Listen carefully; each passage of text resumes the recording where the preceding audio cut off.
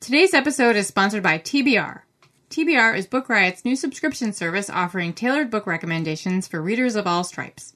Been dreaming of a Stitch Fix for books? Now it's here. Tell TBR about your reading preferences and what you're looking for, and sit back while your bibliologist handpicks recommendations just for you. TBR offers plans to receive hardcover books in the mail or recommendations by email, so there's an option for every budget. Visit mytbr.co to sign up today. That's mytbr.co. You're listening to All the Backlist, a weekly show about books that are not new. I'm your host, Liberty Hardy, and I'm little in the middle, but I've got much backlist. This is episode 83, and today I'm going to talk about a few great titles related to the week's new releases and more. So hello. It's like 1,000,000 degrees in my office right now. It's 60 degrees in Maine. It's Tuesday, the Tuesday before the show is being released. It's 60 degrees. It's supposed to be like 19 tonight. This makes no sense to me. So hot. So I can't even pretend it's because I'm nervous, because it's also 1,000,000 degrees in here. Today, this was like an epic new release week. I mean, just incredible. So many great books. I'm going to tell you about some of them. I know that shocks and surprises you, but I'm going to talk about books. But before I talk about books, I want to tell you about today's sponsor. Book Riot is giving away a $100 gift card to Amazon in support of Swords and Spaceships, our weekly newsletter about all things sci-fi and fantasy. Sign up for the newsletter at bookriot.com/SFF giveaway to be entered to win the $100 gift card, and you'll hear about new sci-fi and fantasy releases, interesting industry news, backlist recommendations, and more. And again, that is bookriot.com/SFF giveaway to enter. So The Lost Man by Jane Harper came out this week. I talked about it on the new show, and I wanted to mention her first novel because I think it's pretty perfect. Before I go any further, I do want to mention that there is discussion of suicide, so if that's something that you're sensitive to, you might want to skip ahead. But I love this book. It's set in a small town in Australia. There's a federal agent named Aaron Falk. He's returning to his hometown. He hasn't been there in like 20 years. He's going for his former best friend's funeral.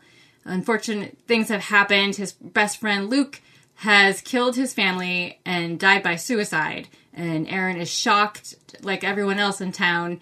He hasn't been there in 20 years because he was accused of murder when he was a teenager. And Luke was his alibi. And Aaron's name was cleared of the crime, but everyone's suspicions sort of still landed on him, and he and his father had to leave town. And there were actually a couple of people who knew they were lying because Luke was not telling the truth. And now Luke is dead. Aaron doesn't know what has happened, and he sort of doesn't really want to look into it, but he's kind of pressured into looking into what happened to Luke, and he uncovers some long-buried secrets.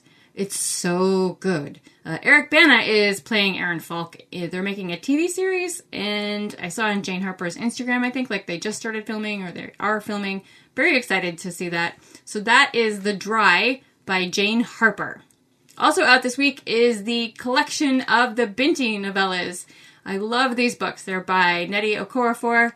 There's 3 novellas, and now they're being released in one collection. The first one, starting out, is about a young woman named Binti. She has secretly applied to UMSA University, which is the most prestigious school in the galaxy. And she has actually been accepted, and they asked her to join them, and she has said yes. But she hasn't told anybody because no one of the Himba people has ever been to the university before. So she just sort of sneaks off and leaves. She knows that she's making a hard decision, but she thinks it's for the best and she really wants to go. And her family wouldn't understand, so she just sort of leaves on this ship. And at first, like aboard the ship, she is stared at and sort of ridiculed because no one else shares or respects her customs.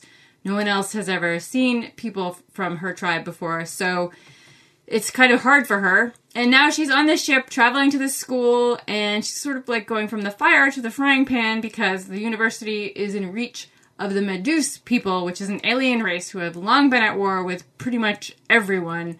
So it's kind of dangerous, this journey. This book is just so full of imagination. Like, all of the books are just incredible. I really loved how she relied on the knowledge of her people to survive, and all the different kind of creatures that you encounter in these books.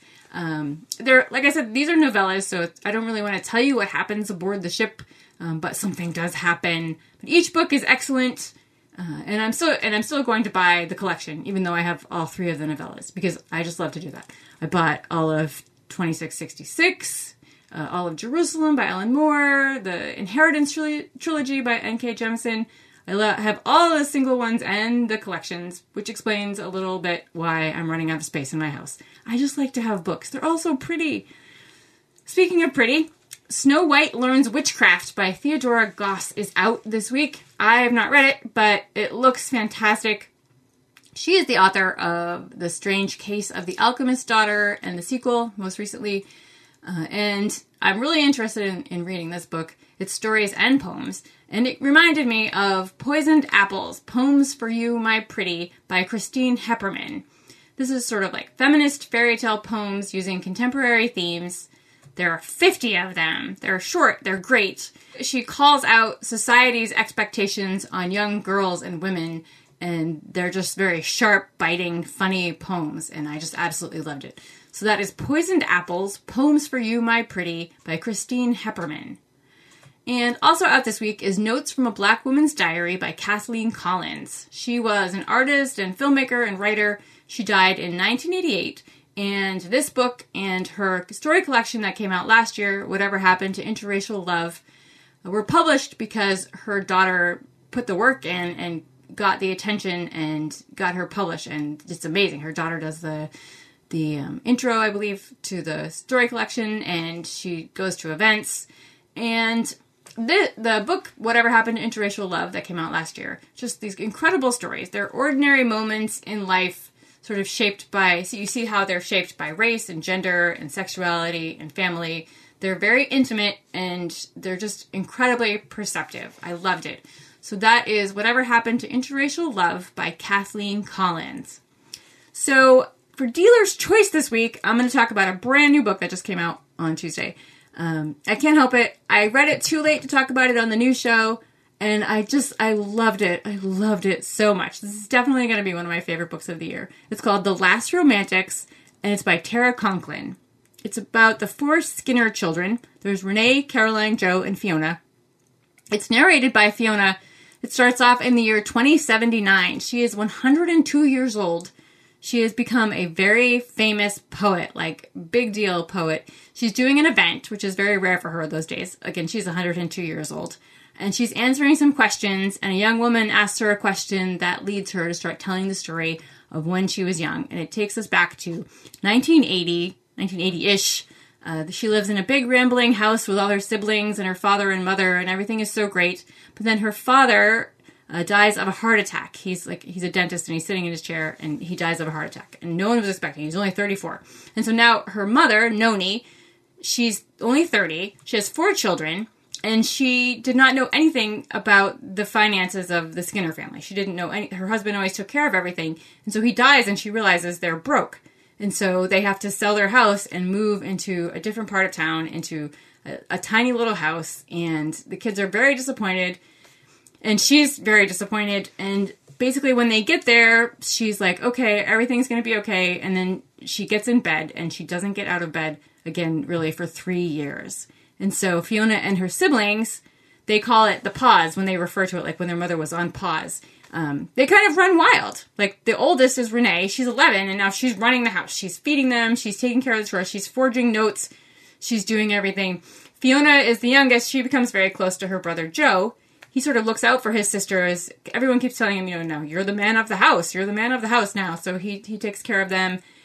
And eventually, Noni gets out of bed. Like I said, it was like a 3-year period. She gets a job, and she becomes a very outspoken feminist. And she's always telling her children, no, say no to marriage and say no to children, do things for yourself, get an education, make your own money, know what's going on. Like this is what happened to me, and, you don't want this for you. And it's sort of like how this and the pause affects the children as they get older. Like, Renee does what her mother says. She wants to please her. She gets degree after degree and just works and works all the time. Caroline is the sensitive one. She's very worried about what her mother will think. She doesn't want to disappoint her mother, but, what if she does want those things? What if she wants to get married and have children? She's just very nervous about everything all the time. Joe is the golden child. He gets to do what he wants because he's a boy. their mom says that the world is a different place for girls, so boys get to do whatever they want. And she's much stricter with the girls. And it's sort of like you get to see later on like how getting whatever he wants and being treated this way leads to problems in his own life. And then there's Fiona, who doesn't believe in love and takes it even a step further, but I'm not going to tell you what that is, but it is where the title of the book comes from. I fell into this book. I fell in love with the Skinners and their heartbreaking story. I had not read her first novel, The House Girl, but I am definitely going to correct that soon. I loved this book. So again, it is called The Last Romantics, and it's by Tara Conklin. And that is it for me this week, book lovers. Reminder again that you can go to mytbr.co to sign up for a TBR subscriptions. You can go to bookriot.com/SFF giveaway to sign up for the Swords and Spaceships newsletter and be entered in the $100 gift card giveaway. You can find a list of the books I mentioned today in the show notes by visiting bookriot.com/allthebooks. If you're a fan of all the books and you want to give us a treat, you can leave a reading. You can read, that's fine. You can leave a rating or review on Apple Podcasts. It helps other book lovers to find us. And if you want to talk about books or see pictures of my books or my cats, you can catch me on Twitter at Miss Liberty, on Litzy_Liberty, and on Instagram at FransandComesAlive. I'll be back on Tuesday with Rebecca Shinsky to tell you about the week's great new releases. So have a great weekend, kittens, and happy reading.